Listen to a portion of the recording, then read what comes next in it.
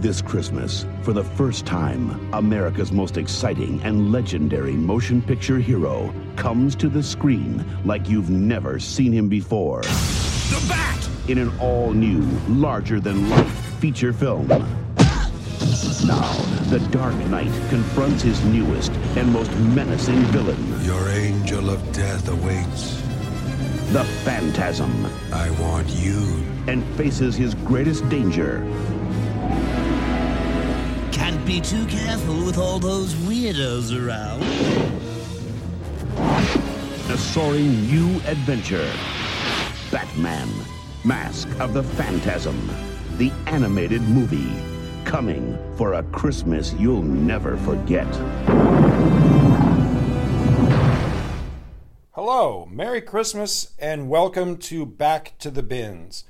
My name is Scott Gardner, and I am your solo host for this particular episode.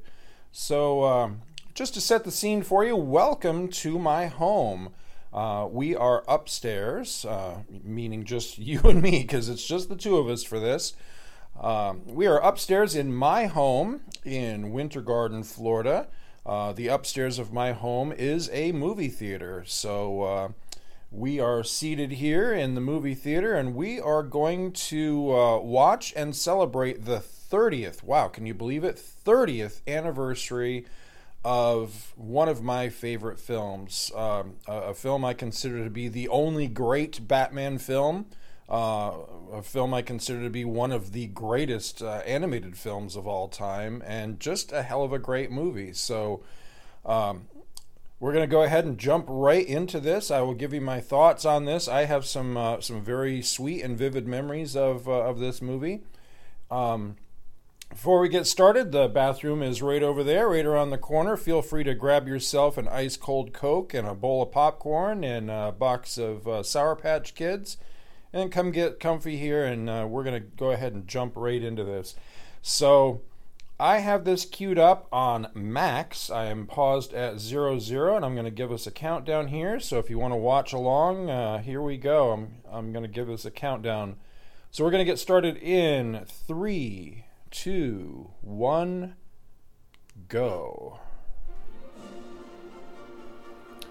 Now, right out of the gate, I'm noticing... Oh, wait, no, there he is. I was going to say they changed the opener, but nope, there's Bugs Bunny. I love that this film opens with Bugs Bunny, and if anybody from Warner's should happen to listen to this, bring back that opener. I love that, with Bugs Bunny at the beginning.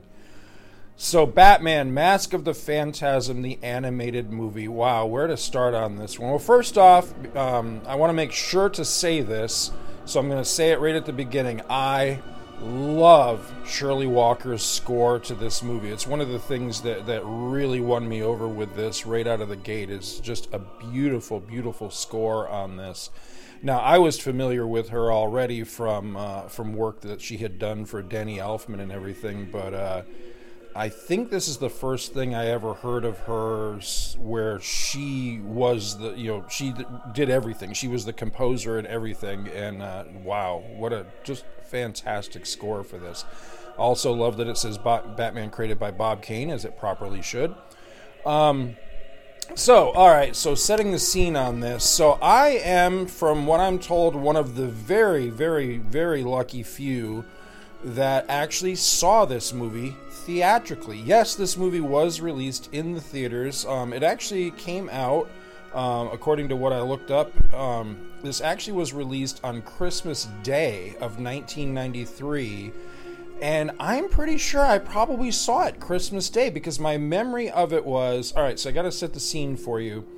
I was brand new to the state of Georgia. I had just moved there from, I was born and raised in upstate New York, and had taken my aunt up on an offer to come down and kind of start a new life type of thing in Georgia, in Conyers, Georgia. So I had come down, I believe, around October. So I was in town maybe 2 months, and Christmas came along, and I remember it wasn't my idea to go see this. One of my cousins had proposed. I think it was, just Christmas Day, after presents and food and all that. It was just like, hey, what are we going to do? And I think somebody proposed going to the movies. So we went to the movies. I don't even think we had checked the listings or anything. We just went to the movies to see what was playing and pick a movie. And this was out. It was brand new, and I didn't really know anything about it. So full disclosure, I was not a fan of Batman the Animated Series. I didn't watch the show. I think I had seen a few minutes of one of the episodes. I meant to look this up ahead of time and I totally forgot. But the only thing I could tell you for sure is I remember it had the Penguin in it. And between the music at the opener of the show, which was clearly a take on Danny Elfman's themes for the two Michael Keaton Batman films, and then the character model of the Penguin, it left me with the impression that the show was set in that universe of the Michael Keaton films, like maybe a continuation of Batman Returns. That was just my impression, and of course it was a false impression. But because I was not enamored of those films, I really wasn't a fan of those films at all. I just felt like they kind of missed the mark of Batman. So I just dismissed the show. And the episode I think I caught was one called, I think it's called I've Got Batman in My Basement. Again, I meant to look this up and I forgot. But if that episode has Penguin in it, which I think it does, then that's the episode I saw. And I just remembered not thinking much of it, and I think that's considered one of the weaker episodes of the series. I just came in at the wrong episode. But anyway, we went to see this, and right from the get-go, I was just sucked right into this movie. It's beautiful to look at. Again, I'm watching this on Max, what used to be HBO Max, and just struck by how beautiful it is. I had actually, when I was prepping this last night, I have this on DVD. I have not yet pulled the trigger on the Blu-ray. I actually have the 4K on my Christmas wish list, hoping somebody gets it for me. So I was looking at the DVD last night and just noticing, projected on my huge, I have an actual movie screen, so I have a huge screen, and just seeing it projected up there, I was noticing all the dirt and the hair, and just, it really was not looking good on my DVD copy. But looking at this, whatever this version is that they're showing on Max, is, wow, it's beautiful. I mean, you can see some of the stuff in the background, but I like that sort of thing, when you can see just a little bit of like the dirt from the cells, and just a little bit of it, but when it looks really nasty, it's distracting. But this isn't nasty, it looks really clean, but it's still, you can tell it's classically animated, and I really like that. One of the things that won me right out of the gate on this is I can tell that the animators were paying homage, or they had gone back and looked at like the Fleischer, the Superman Fleischer cartoons, which are still all these years later considered like peak animation. I mean, it's right from the golden age of that classic, beautifully illustrated, beautifully painted animated stuff, and you can just tell that they're kind of using that as a guide for this, and just beautiful.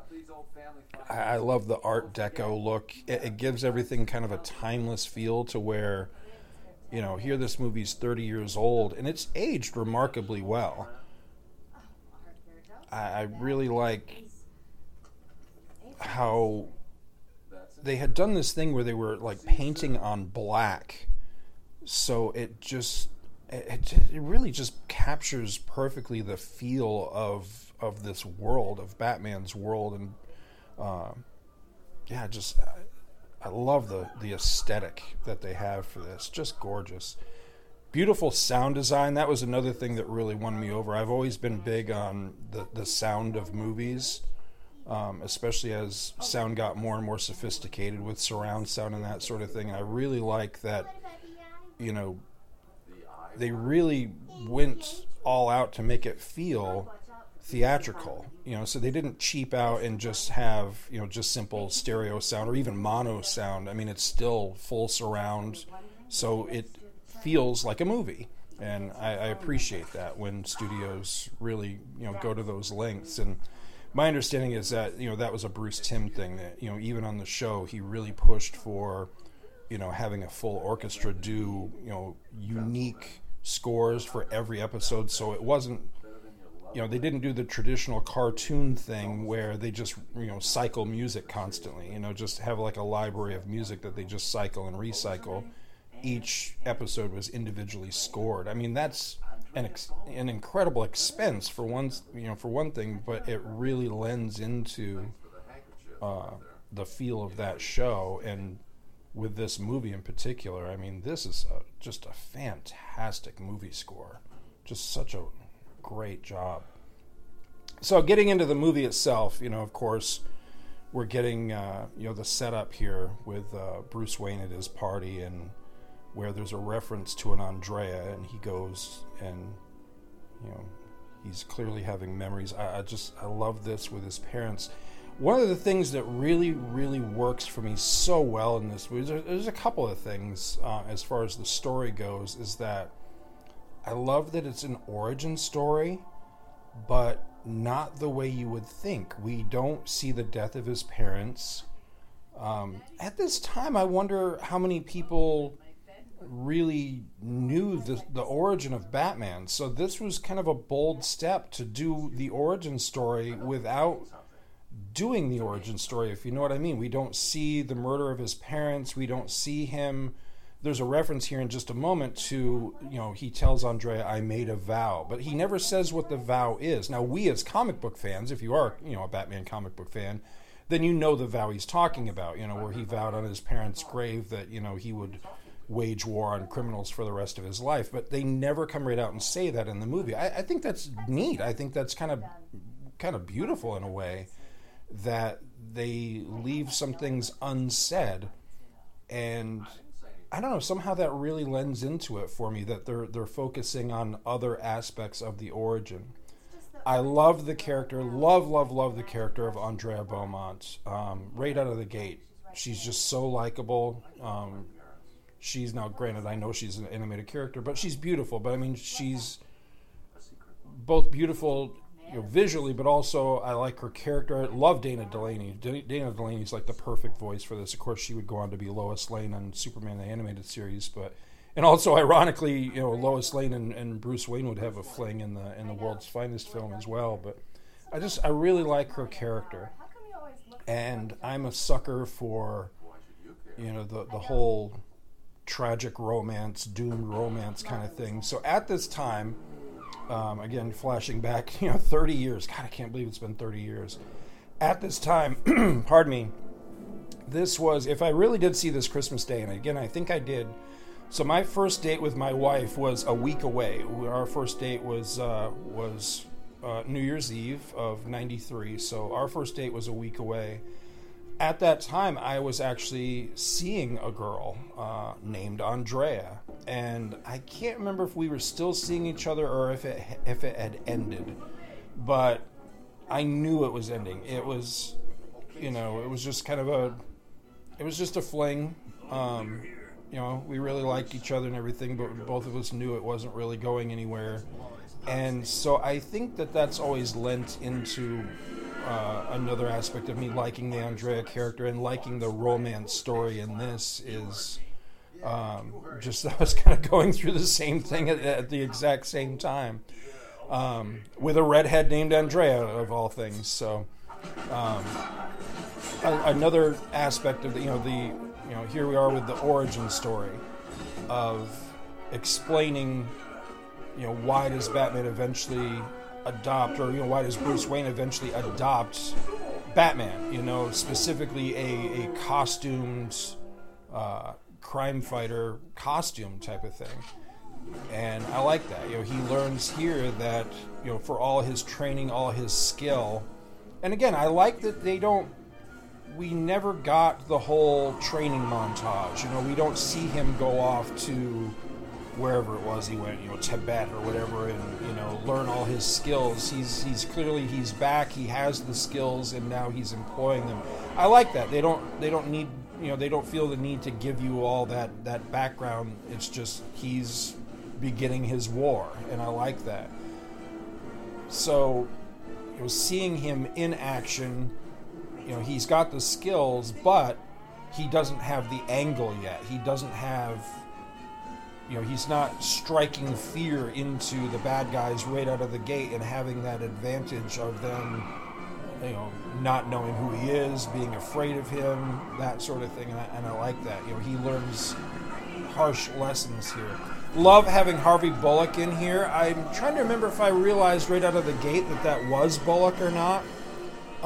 That's another thing that instantly won me over with the movie is I like that it is respectful of the source material, incredibly respectful of the source material in my opinion. I felt like the characters were all right, which was something I have never felt with any of the live-action Batman films. And I don't want to spend this commentary just dogging on the live-action films, but it's important for me to just, to say that I've just, now I've enjoyed some of them to varying degrees. I don't think every single one of them was absolutely terrible, don't get me wrong. I don't hate every one of them. But I never felt like there was a single one that got everything right. Some of them do a wonderful job with the characters, but then the story wasn't very good. Some of them, the story, was absolutely terrible. Just different things. But there's not one live-action Batman I could point to and go, wow, they nailed it. The way I can point to this movie and go, they absolutely nailed it. And they do with this. Every character feels authentic to the comics. I love the voice cast. There's not a single voice cast in this where I feel like, ooh, that's not what I imagined that character to sound like. And, Alfred is perfect. Although I'm glad that it's this actor and not the original one that the series actually started with. I didn't care for his voice. I forgive me, I didn't look the names up ahead of time, so I can't remember what the names are. But the series actually started with a different Alfred, then eventually became the standard Alfred of the show. But yeah, I love the voice work in this. Just perfect. Also, I really like that while it's not, a panel by panel or word by word adaptation, that this borrows an awful lot from Batman Year 2. Now, Batman Year 2, in my opinion, is honestly one of the greatest Batman stories ever told. I love that. Well, I was going to say it's a miniseries. It's within, is it Detective Comics? It's either Batman or Detective, I forget, but it's a miniseries within this series. But I've always loved it. I think it's fantastic. The art, unfortunately, is inconsistent throughout that because I think they changed artists. It's been a while since I've reread it, and I really need to dig it out and reread it. But I was always very enamored of that. I feel like Batman Year 2 deserves all the accolades that Batman Year 1 gets and doesn't deserve, in my opinion. But I also like that later on in this, there are some things borrowed from Batman Year 1. The sequence that I do enjoy in that, where it's, again, Batman honing his skills, learning his trade, and unfortunately coming up against the police. And I really like that, both that sequence of the original comic, and I love that sequence of the movie. That's probably my favorite sequence of this entire movie. That and the climactic showdown at the old World's Fairgrounds. I love that it uses the background of a World's Fair to, again, fill in some blanks of Batman's origin, and eventually becomes a hideout for the Joker. I think that's just absolutely brilliant. If I have any negatives about this movie, and I really don't. I mean, I honestly love this movie beginning to end, but it would probably be this sequence right here. I feel like this sequence, while it's necessary to show that the Phantasm, to explain what the Phantasm's doing, that the Phantasm is hunting down these crime figures and everything. This portion right here hasn't always worked 100% for me. I feel it drags things a little bit. It's a little slow. I feel like it could be, I don't know, it could have been done differently or sped up or something, but it's a minor criticism.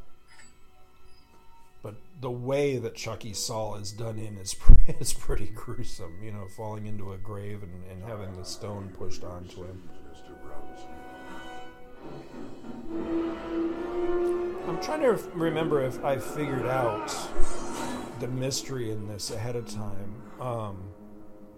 You know, there's the famous or infamous thing now where the action figure of the Phantasm that was released, I want to say that was a Kenner. I can't remember if it was a Kenner action figure or not, but the action figure that was released actually spoiled who the Phantasm actually was. If you're listening to this, then I'm going to assume that you've seen the movie and you know everything. So the Phantasm is Andrea.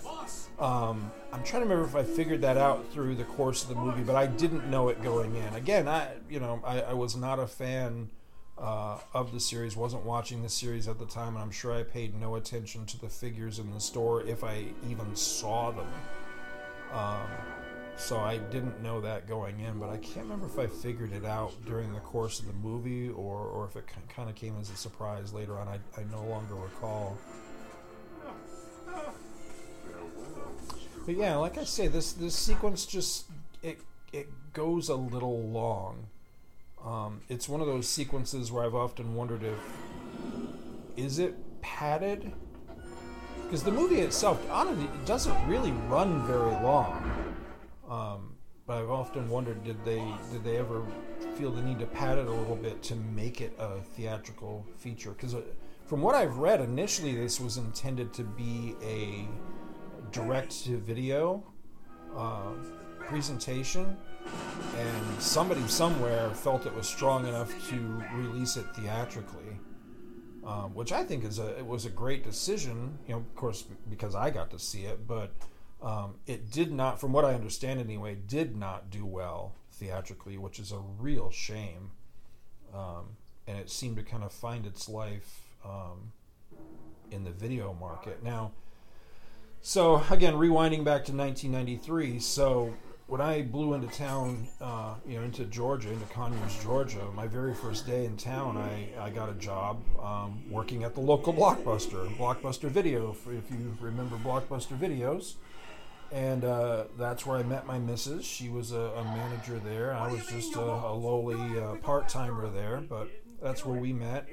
So I was working for Blockbuster Video, but then also at the same time working for their competitor up the road. I got a job a couple of days later working at Turtle Super Video, which I think was just a small local chain. I'm not sure how big that chain ever got or how big it ever was, but of course neither one of them exists anymore.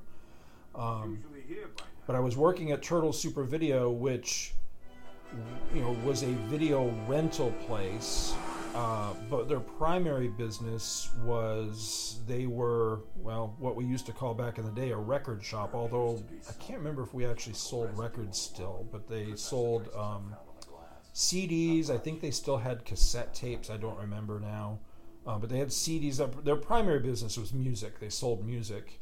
And they also had a Ticketmaster window, which was a pain in the ass. I hated working Ticketmaster. But I was working there, so I was privy to when the soundtrack for this came out on CD, and of course snapped it right up, and I wore that thing out listening to it. I have listened to that so many times.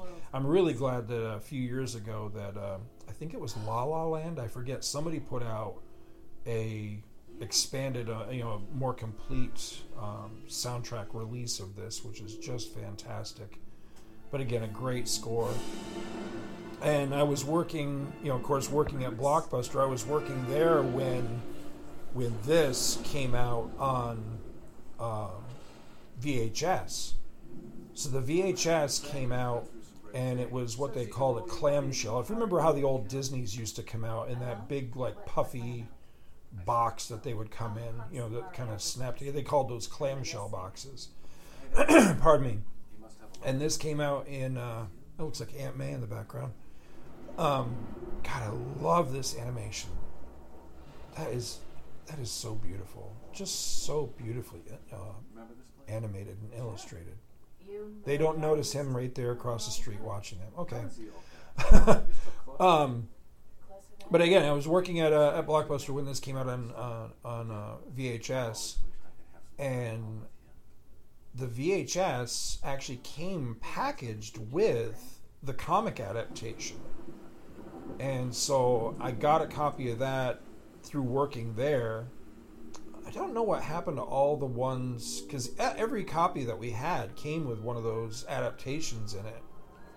I know I have one that I still have today that I got from one of those, but I don't know what happened to all the other copies that we got. Maybe they went to the other employees. I can't remember. But I just thought that was really cool that, the movie came with, God, I love this World's Fair sequence. Absolutely love it. This is my sweet spot. Of course, being not only a Walt Disney World cast member, but, quite a fan of World's Fairs. I love this whole sequence because I can see so many nods. House of the Future it's very much Carousel of Progress, but I love that this World's Fair is kind of nebulous. It pulls a lot from both the 1939-40 New York World's Fair, but also pulls a lot from the 1964-65 New York World's Fair. So it's a wonderful tribute to both. I love this being the origin of the Batmobile, that he saw this futuristic. Now, they actually had a turbine car at I think it was the 64 New York World's Fair. It didn't look like that, but it was actually, for all intents and purposes, like a rocket car. And so I think that's neat. Monorail! Somebody clearly researched, World's Fairs and what was there. Later on, we see clearly a reference to Futurama, not the show, but the actual attraction from the 39 World's Fair that the Joker hides in and actually uses as a weapon against Batman. I think that I love stuff like that. I think that's so cool. The song that played at the beginning, I think it's called Welcome to the Future. Very World's Fair like. I don't know if it's an intentional callback to, like, There's a Great Big Beautiful Tomorrow, but I like to think that it is. The big robot guys out front, very reminiscent to me of Electro from the 39 World's Fair, who, if you know your comics history, if you ever read All-Star Squadron, and of course Electro became, initially he was used against the All-Stars, but eventually became their robot butler, Gernsback. So yeah, I love them using that as part of the background on all this. Not at all. I'm never too busy. While I was never a fan of how the show, and I think it was kind of forced on them by the movie people, I never liked how the show actually gave Joker, before he was Joker, a name. It was something Napier. I think they took that from the first Michael Keaton film. I didn't like that they gave him a name and all that, but I like that he's here. He's very much in the background. As one of the heavies, one of the stooges of one of these I think it's this guy. I like that he's there. So there's the Joker right there. Just a henchman. I like that aspect. I didn't need to ever. I don't know. I think the Joker works best when you don't know his background. You don't know his origin. He doesn't have a name. He just kind of.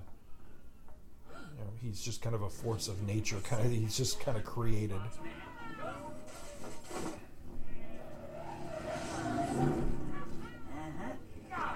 Great sequence here. Stay here. I gotta stop this. Bruce, no, don't. Well, what do you expect me to do? Just stand here? I'm struck by how much young Bruce in this looks like. The character models to me are very similar between young Bruce and like young Clark Kent from the origin episodes of Superman the Animated Series. There's a great shot here coming up of that one right there where Bruce focuses. I love that. I love it. Beautifully animated. He's remembering his training. He's all set. He's doing everything right. But then he gets... Oh, love that. Beautiful shot.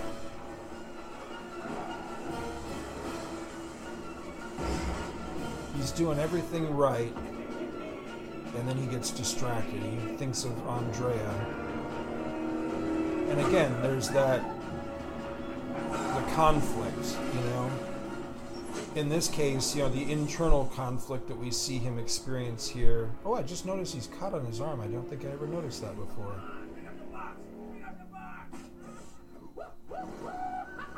You know, so much of, you know, there's this internal conflict between... now the cut's gone. Continuity! You know, he's having this battle between the vow he made and the training and the mission. You know, he's set his life on this course toward becoming, you know, eventually the Batman, you know, to avenging his parents. And his love for Andrea. I love the sequence, it's coming up here where he goes to the cemetery, you know, and he just tells his parents, I didn't see this coming. It's just so tragic. But I really like that sequence with him fighting those, you know, the biker thugs, because it externalizes that internal conflict between the vow he made and his feelings for Andrea. I don't know. I just don't know.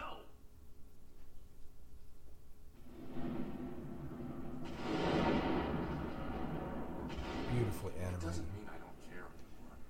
That lightning and the trees and the rain and all that reminds me of some of the early Disney. I mean, that it really has that quality to it. I mean, I know often, you know, you mention Disney animation and people think of something all, you know, with cartoon animals and music and, you know, very light and everything. But if you go back and you look at the early Disney films, look at, of all things, Bambi, for example. Now, again, forget the cartoon animals for a moment and just look at the animation in that with nature and the trees and the rain. The Little April Shower sequence of that movie, the incredible level of detail in the animation. And then you look at this and you can just see where this is right there with it. It's of the same caliber. Just beautiful. Yeah, I love this sequence. Absolutely love this sequence. One of my favorite sequences of the whole film. That, you know, he's really torn up about this, and I like. That's beautiful. You can't tell in that moment. Was it the rain running off his mask, or was he shedding a tear for, you know, for that memory? But I like that. You know, the flashback ends at that sequence where he's on that razor's edge. You know, it's looking like, you know, he was on his mission, but now she's kind of saving him from that he could put it aside and he could be happy with her. And that again lends into the tragedy of this, because ultimately that's kind of the way I see this film. It's one of the reasons I like it so much, is that it's a love story, but it's a tragic love story because they can't be together. You know, they end up not together, which is just so sad for him. This was his chance at happiness. It's ironic that this comes out at, you know, it came out initially at Christmas, because that was one of the things, you know, one of the aspects of, you know, another classic Christmas tale that I always focus on, you know, with A Christmas Carol, is that, you know, Scrooge himself had that moment. You know, he had the love of his life and messed it up and lost her, and that's what set him on the course of becoming bitter with humanity and you know, everything that happened with him. I see kind of a very similar thing here with Batman. You know, not that Batman became bitter, but just, you know, he things soured with Andrea, and he missed that opportunity to have a proper life and to be happy. Well, you're wrong. It's funny that there's so many comics fans, but also just children in general. It's funny that children gravitate to Batman, and so many kids, and I was one of them, played Batman as a kid and all that, and he's such a popular character. But would you want to be Batman? Because he's not a happy character. It's not. It can't be a happy, pleasant life. I mean, yeah, sure, he's rich, but beyond that, I mean, he's so sad. It's such a he's such a tragic character. It's some sort of hush hush deal. He won't tell me a thing. You can't even say when he'll be coming back. Beautiful animation. Bruce. Wait, please. I love the choice of color here because you seldom see I'm no good at this. the skies in Gotham anything but red or black or very sinister looking or very dark and depressing, whereas here it's actually kind of a beautiful sunset. Of course. But the color palette really works well right here. I always felt like I'd thrown you a curveball, like you never knew what to do with me because I wasn't in the plan. So everything's working. I'm changing. He's changing the plan, except the plan comes back at him. I love that. That is beautiful. Beautiful imagery.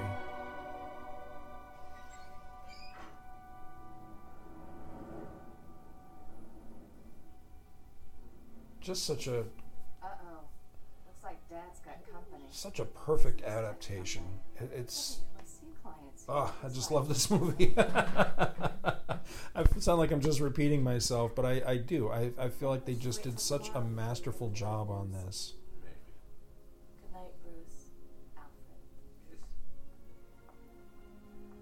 And again, the Joker before the Joker. See, I like that. I like that he never speaks. You don't, in this anyway, you don't get his name. I like that. If all you ever saw was this and you didn't see the animated series at all, then that that totally works for me because I don't need any more of him. And if you never even realized that was the Joker, that works too, I guess. So sad. Left with Dad. Too young. Need time. Forget about me.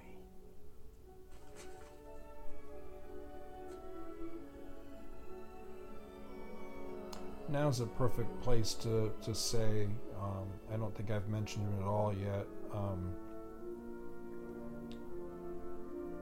Kevin Conroy. Just, wow. It's so sad that he's gone. What an incredible voice talent. I think he did a fantastic job in this. I really do. His voice got more gravelly over time, and I don't know that we're yet at his peak Batman voice, if you know what I mean, but I love his Bruce Wayne voice in this. I love this sequence. Again, origin story, but it's just interesting the way that they tell it, and that's perfect. A great little scene right there. You never really even see the Batman, you just see the outline of the Batman, but now his destiny's set, more or less. Yeah, I love it.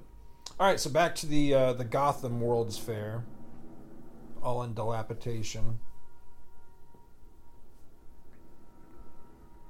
What a great villain lair. This is so cool.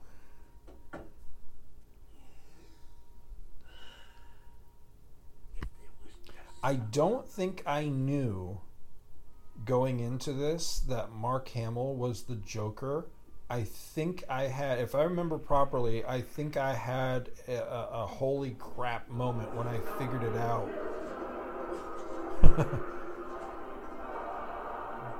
love it. They are totally electro. Love that. Oh, and then he destroys them all. But yeah, I've always been a fan of Mark Hamill, and I had seen Mark Hamill as the trickster on The Flash, and he did a voice very similar to this when he played the trickster. And so I think in pretty short order, as I recall, I think I had a moment right there in the theater. I'm like, oh my God, that's Mark Hamill. I'm trying to remember if I've ever heard this said for certain, but I always had the impression that somebody had been watching Yellow Submarine, and the Joker in this reminds me so much of the head Blue Meanie. I'm trying to remember if that Blue Meanie ever had a name. The one that was, Max just called him Boss, but I can't remember if he actually had a name or not. But the head Blue Meanie in the Beatles' Yellow Submarine. There are so many moments with the Joker that just totally remind me of that. I love it. This is so cool. Oh, don't mind my home security system. Rusty. The Joker steals the show. Weirdos around. One of the best lines. Very quotable movie. That's one of my favorite lines. He gets all the best lines. Most of the quotable lines in this come from the Joker. He gets all the best lines. It's funny to me that I love the Joker so much in this because I have just come to really... I'm so tired of the Joker. But, of course, at this time, I don't remember him being particularly overused. I think part of the thing is how the Joker is used in the first place, and he's used to great effect in this movie. Hamill's voice acting is excellent. His character model is excellent. I feel like they really nailed the character of the Joker. But over the years, he's just been so overused and these days misused. There's been so many misfires with the Joker. I really can't stand the way that, beyond Jack Nicholson's Joker, I don't like the way he's been used in any of the live-action movies. I feel like somebody just... like they failed to ever even look at the old comics, and they just completely missed the mark. But this one nails it. Great foreshadowing with the knife coming down across Valestra there when he's talking with the Joker. That's great. Beautiful foreshadowing. My pleasure. Arthur Reeves, I had forgotten, but he was a character from the comics as well. I'd kind of forgotten about his character, but I was rereading some... I'm doing a read-through right now, a read-through project of reading all the DC titles of the mid-'80s. It's a crisis project I've been working on. And Arthur Reeves has been in some of the Batman and detective stories. And I'd kind of forgotten that he was a character that actually came from the comics. No. But that's your father. He's the one who set up their corporate partnership. So, that's his job. He was the one element that tied these gangsters together. Where's your father now? Haven't a clue. Why don't you try Madagascar? That's not what you told Reeves. You told him you were closer than ever to your father. I like that she knew right out of the gate Then read them now. who he was. Get out.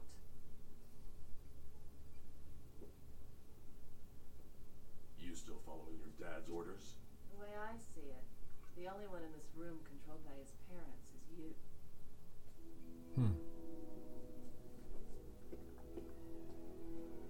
It's sad. And confrontational, but they both still love each other. And I feel sorry for her, because she doesn't want to be this way. And she really does love him, too. That's the tragedy of it. Okay, here we go. This gets into... God, this is best. I love this entire action sequence here. Just beautiful. Also, the Phantasm. I haven't really said anything about the Phantasm problem. I love the Phantasm. I love the look.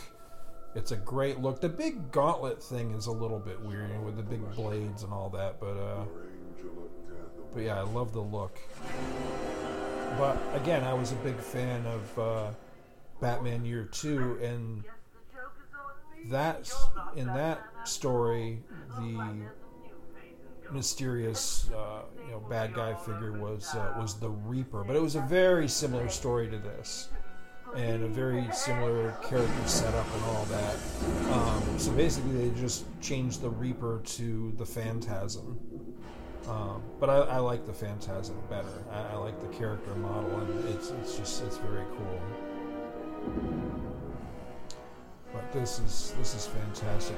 Now, some of this animation with the Batwing is a little janky here, coming up right there. Looked a little funny. I feel like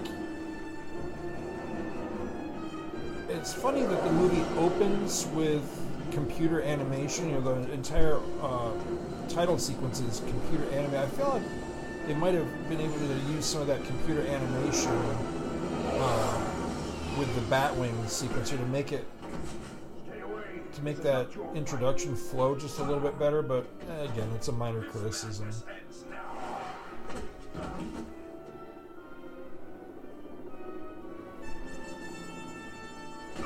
Love the lighting as well.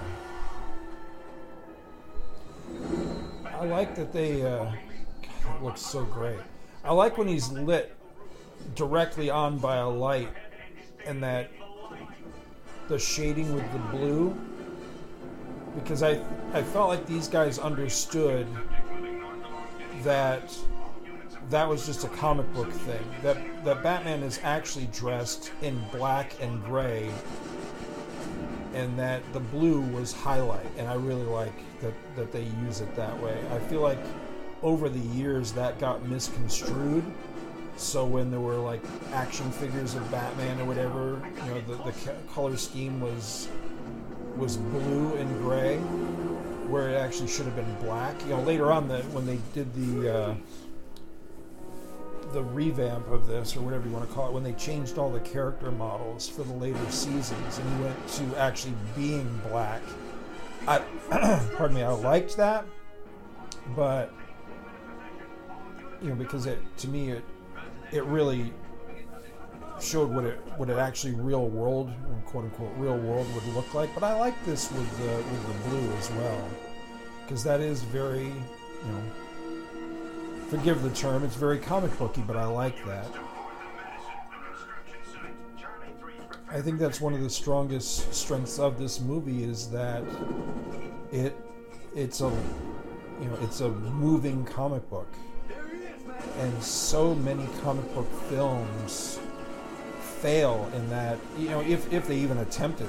Many of them don't attempt it. So many comic books, especially the live action ones, shy away from the whole comic book thing and don't embrace the roots of the character and the medium that the character comes from when they do these adaptations, whereas this clearly does. Blood, something they couldn't do on the TV show, or were discouraged from doing on the TV show. Love this sequence.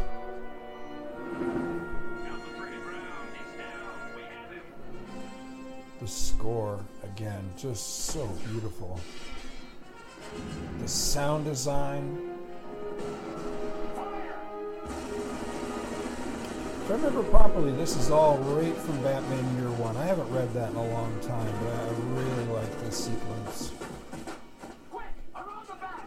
And of course, even if I didn't figure him out when it was in the flashback sequence where he was just a sergeant, right here, seeing Bullock, the detective, I clearly would have put it together by that point. And that was a character I had liked right from the comic. I just happened to be reading and buying Batman and Detective right off the stands as a kid when Harvey Bullock was introduced, and I liked that character right from the get-go. Hurry!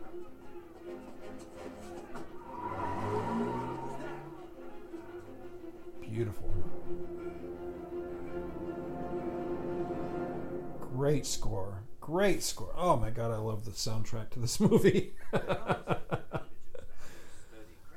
I hope you're entertained by that. I hope you're enjoying this. I feel like it's been nothing but me, but just repeating how much I love this movie. But I really do. I think it's fantastic. It's hard to put into words sometimes. What it is that makes me so enamored of it. But I do. I just think it's so well constructed. It's, so nicely put together. I suppose the world's greatest detective will find out eventually. You remember Daddy was having a meeting that night with his partners. I like seeing them back together as well, and I think Alfred does too. Well, actually, I think he says it later on. I think he says something to the effect, "It's so nice to see you and Miss Beaumont together again."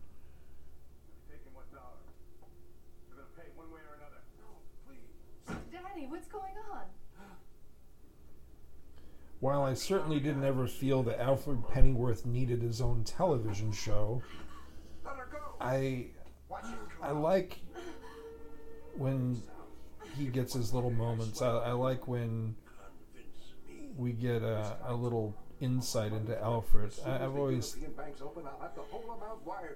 always liked the aspect when it's played up of him being protective of Bruce, of clearly he loves him and he cares for him and he's trying to take care of him, but also feeling sorry for him, acknowledging that while he's helping facilitate what the Batman does, that he also understands the tragedy that's going on as well.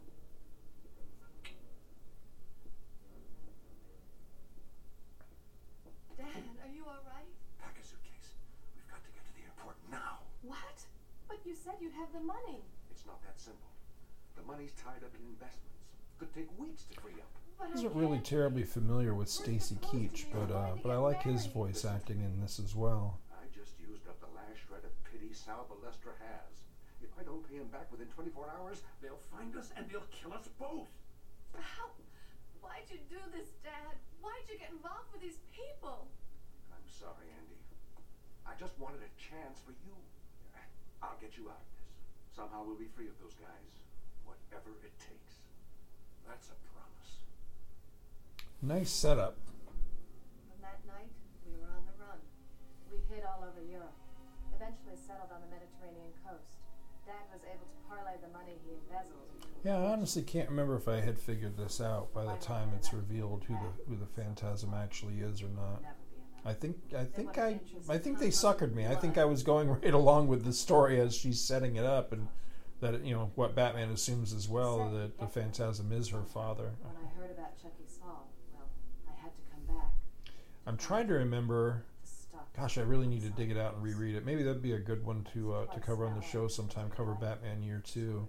I need to dig that out and reread it because I can't remember in that who the Reaper ultimately turns out to be.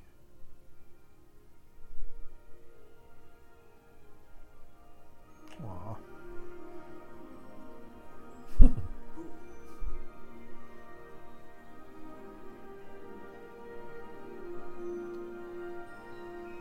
While I certainly never envisioned a happy ending for Batman, I totally would not be opposed to him having gotten one. I certainly never saw the whole happy ending with Captain America coming, as they gave him one in Endgame. But I came to like it, and when it first happened, I wasn't really sure how I felt about it because of course it's not comic book accurate or anything like that. But I've come to enjoy it, from the movie universe aspect. I came to enjoy it because it's like, it's nice to he's a nice guy, he's a good guy, he deserves a happy ending type of thing. And I wouldn't have been opposed to that with this. Now, I was not a follower of Batman Beyond. I just could never really get into that. I'm kind of aware of the story beats and everything. But yeah, if this whole animated Batman universe had ended with them back together again at some point, whether it was when he was an elderly man or whatever, or if he just, she came back into his life at some point and he gave up being Batman, and then he had the rest of his life with her. I actually would have been okay with that, because I really like them together.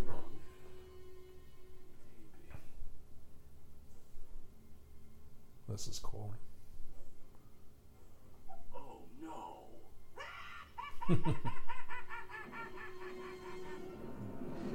Love Mark Hamill's laugh. Yep, see? Dark skies and guys. Always dark skies. Except for that one sequence. This is where I'm so reminded of the Blue Meanies right here. This tax money goes to pay those jerks.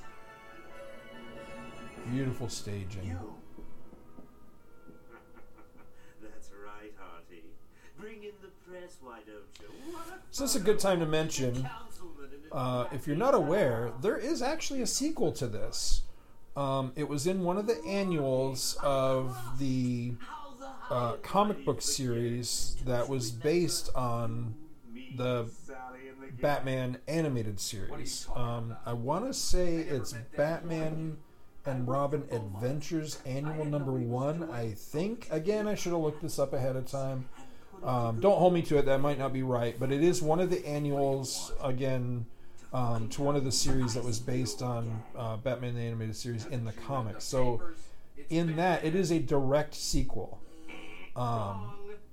And Arthur Reeves, we see it here in a moment, where he's exposed to the Joker toxin. Well, it ends up permanently disfiguring him, and so he becomes essentially the bad guy of the sequel to this. But the Phantasm does come back. It does explain, just kind of fills in some gaps. How does she survive? How does the Joker survive from the ending of the film? Because it kind of looks like, you're not really left knowing one way or the other, because she does her fade out thing holding on to the Joker, so you're not really sure, okay, how did that all play out, and that tells you what happened and how the Joker survived. Sorry, I can't. I got hung up. I'll explain everything tonight, okay? All right. I'll see you then. I like this character model of the Joker so much. The one that they did when they did the redesigns, I don't know if I mean, it's okay, but I like this one.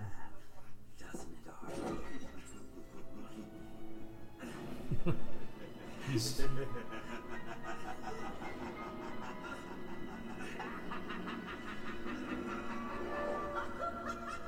everything I feel like the Joker should be. He's funny, but he's wickedly sinister, and that's the Joker to me. He's, I don't know, it's just the way he's been portrayed in some of the movies. I'm so shocked that the Heath Ledger version has become such a thing that's so embraced, and people seem to really like that version so much. It so misses the mark to me. This is the Joker to me.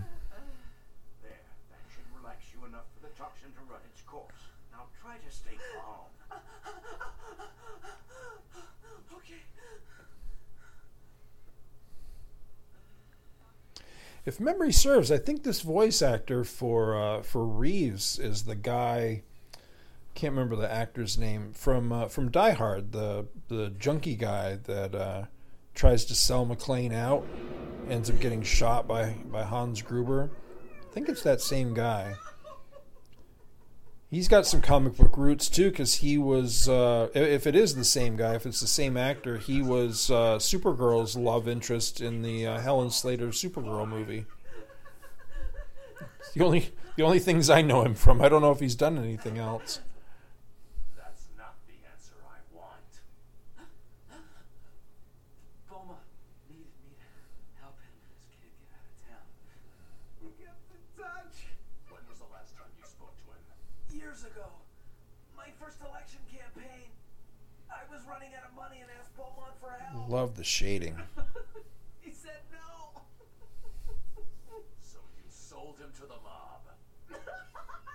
I was broke, desperate. They said all I wanted was their money back.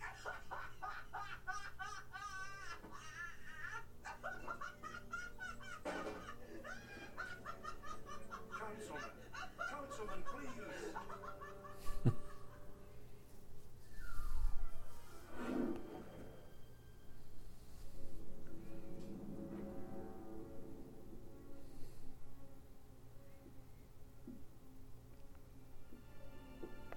They just do not make animation like this anymore. God, it's beautiful.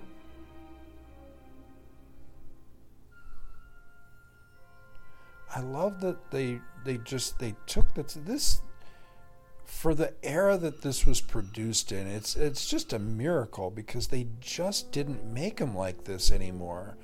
This is such a throwback to classic animation with beautifully rendered background, painted backgrounds, and just so smooth. It looks beautiful. So the Joker figured it out. The plane of the future is going to make you history. Hello,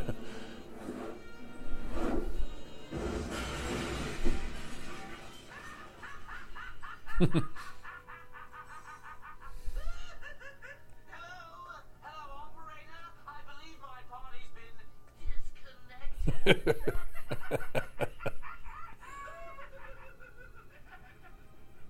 Red skies.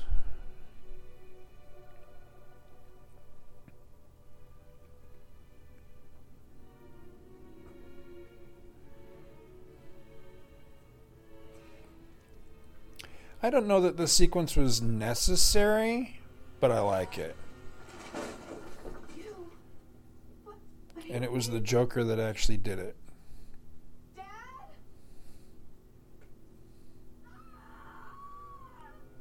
Nice.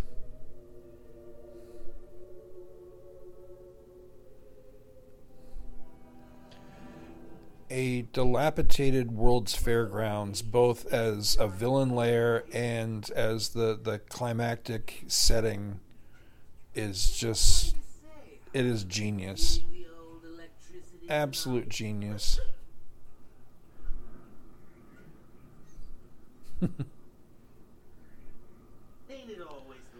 And him living in essentially the House of the Future / Carousel of Progress. I mean, if you're trying to get me to love what you're doing, this is an easy mark for me right here. It's brilliant.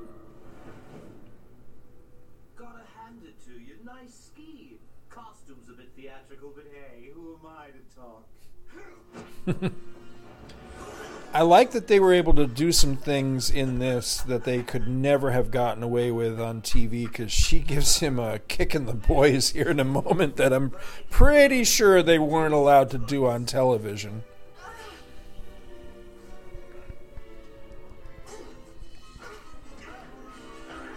And beating the hell out of a woman's probably not something that they could have done on television either. I'm not sure, but yeah, this is great.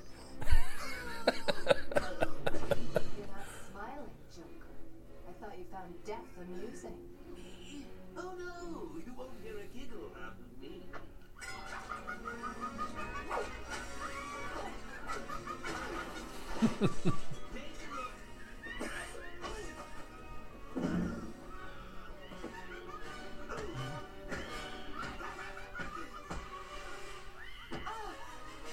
Ow.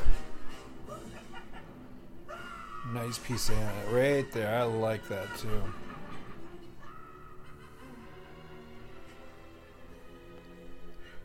Again, the sound design in this is just beautiful. It's an Astro Jets looking kind of attraction there. That's cool. Mookie the Babe. I love that. Your biggest fan. Again, he gets all the best lines.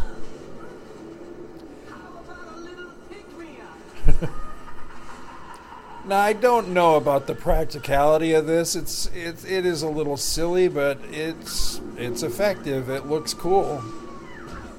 Visually very cool.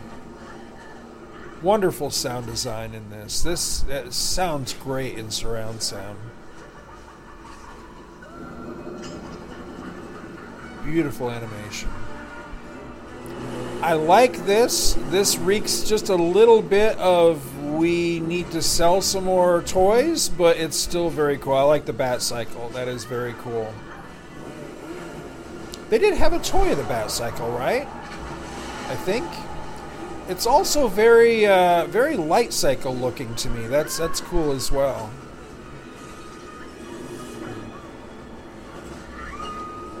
Again, I don't know about the practicality of this, but it looks cool anyway.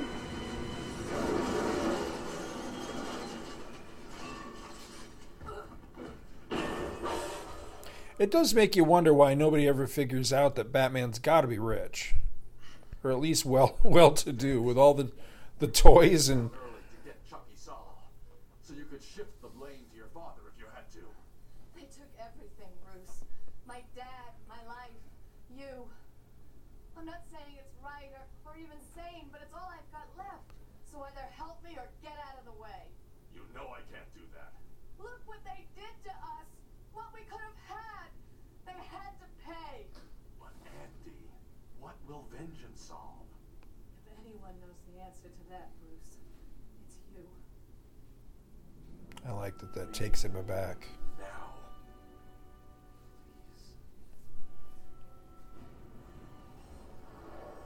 Please. It's so sad.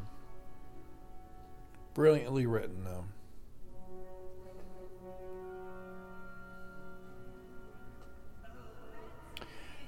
You know, there's an added element to this, too, is that not only is this just a really cool place, you know, to have all this happen, but they have shared history here. Meaning Batman and Andrea, or, you know, Bruce and Andrea. So here's the future. This is very... Oh, I love the WB Warner Brothers logo there. That's very cool. But yeah, there was an attraction actually at both the 3940 and 6465 New York World's Fairs. There was Futurama at the original and Futurama 2 at the latter one, which were both predictions of the world to come. And this is totally Futurama. If if you ever do a Google search, or whatever, look up images. The city of the future that they created for Futurama was just incredible. It's so cool, and that's clearly where this is taking place. They are fighting in Futurama. That's just really neat.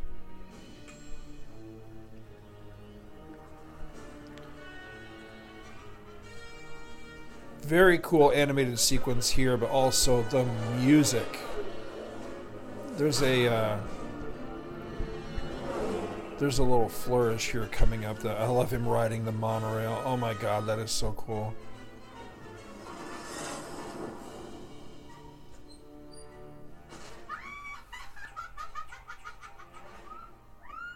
Setting it all to blow up. Yeah, right here. Love the music.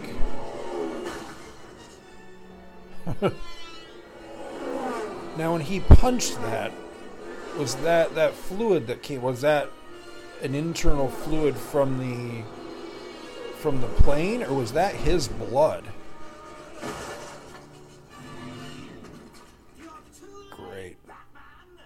There are 20 miles of tunnels under this place, and they're all filled with high explosives. In 5 minutes, everything goes up. I like that you can see the dilapidation of the structure.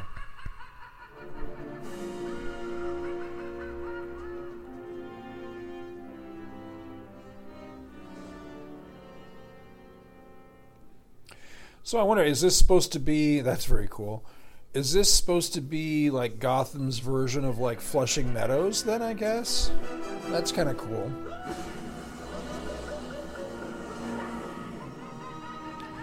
I'm trying to remember if there was some sort of... Is there a Unisphere-like structure? Or like... Oh yeah, there it is. That's more like the Perisphere and Trilon. But yeah, that's very cool.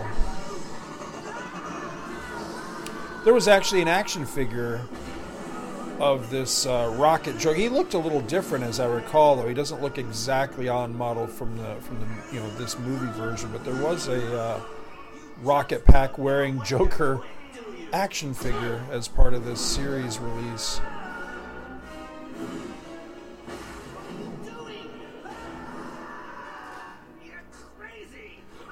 I like the red skies. That's really cool. I always associate the red skies with the Crisis on Infinite Earths, but it works for this. It's very cool. That blood red sky.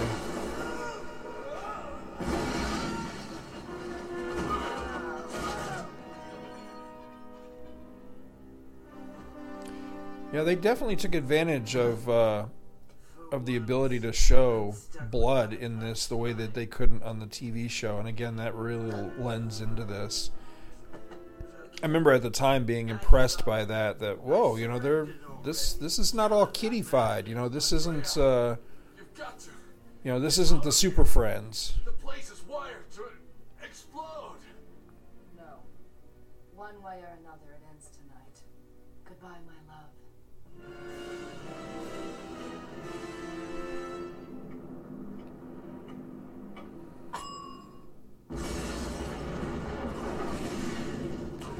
Poor World's Fairgrounds.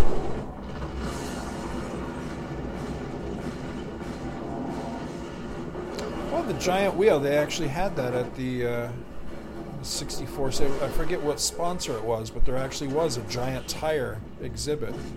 That's cool.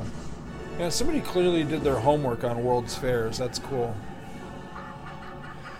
So she does her phase out with the Joker, but she basically leaves Bruce to die.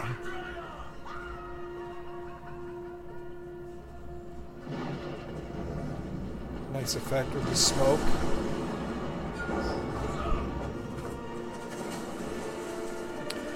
So, if memory serves, it's been a while since I've read that sequel story in the comics, but if memory serves, the Joker's escape from Andrea is very similar to Batman's here. I think she pulls her fade out thing with the Joker. They materialize somewhere else, but still at the fairground, and then I think they get separated by an explosion, and he ends up escaping in a very similar way to Batman, at least as I recall.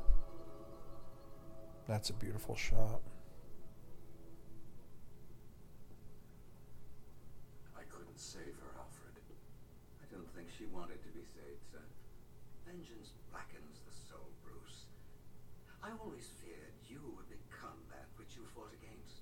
You walk the edge of that abyss every night. When they show the abyss, that's nice. Thank heaven for that. But Andrea fell into that pit years ago. And no one, not even you, could have pulled her back. I like that it's tragic.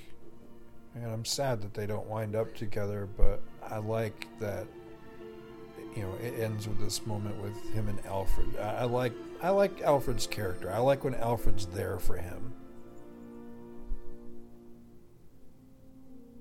And I like that they didn't kill her off. That's a great shot. It's just so sad.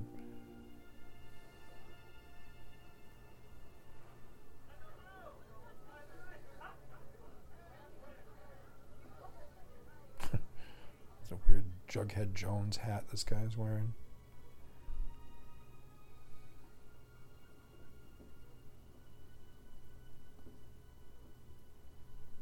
Quite a sight. Yes. I'm sorry. Do you want to be alone? I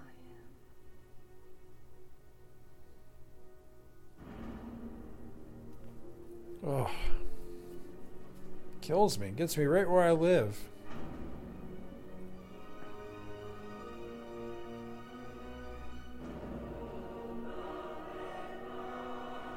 That's a great shot.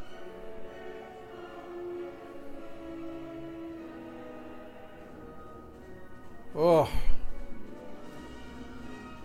They didn't clean that shot though. It had a lot of dirt and hair on it, I just noticed, but That's cool. Wow. Well, that went faster than I thought it was going to, but oh my God, what a fantastic movie. Just absolutely love this movie.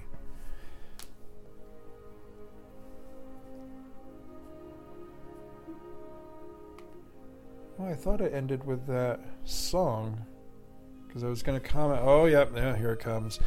Yeah, this is the only other thing I didn't ever like about the movie was this song. I mean, it's not terrible, but I don't know why movies feel the need to do this. There's so many movies that do this where at the end there's some pop song or, you know, not theme score, you know, not a scored music plays at the end of it, and I don't know why movies do that. It makes me crazy. I like when they play, you know, actual score, you know, using the themes of the movie. You know, I've often wondered why in the world, you know, DC has struggled so hard over the years with their films, you know, particularly their live action films. I just don't understand why. For one, they have a beautiful blueprint on how to do these things by looking at not only the comics, of course, but this, I don't know what it's called today, DCAU, the Timverse, whatever you want to call it, these animated projects that Bruce Timm spearheaded. But I also don't understand how, you know, the people that eventually became the heads of DC that rose up through the comic book ranks, so many of them, and of course this is just my personal opinion, so many of them are so undeserving of being handed those reins. Here's a guy that completely deserves it. Why was Bruce Timm not put in charge of DC? Somebody answer that question for me, because I don't understand. The guy had such a feel and love for these characters, and more importantly, you know, I'm not a big fan of doing updates and revisions of characters, but man, did he know how to do it. I mean, he took some characters and made them better, like Brainiac. Brainiac was so problematic for so many years, and Bruce Timm took that character and just made him work. Brainiac as part of the animated universe, what a brilliant idea. What a brilliant character. And he did that with a lot of their characters. I mean, he made the ventriloquist a great character.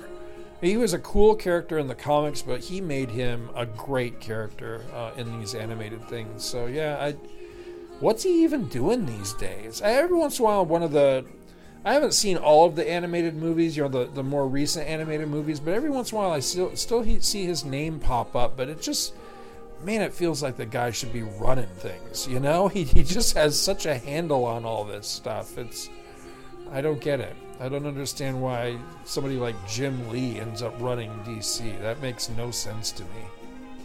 But anyway, this was not meant to be a criticism of live-action DC or DC in general. It's really a celebration of this wonderful, wonderful movie that, man, you talk about turning me around and turning me on to animated Batman. Yeah, I may not have been watching the show or thought much of the show or whatever, but after I saw this, I was hooked, man.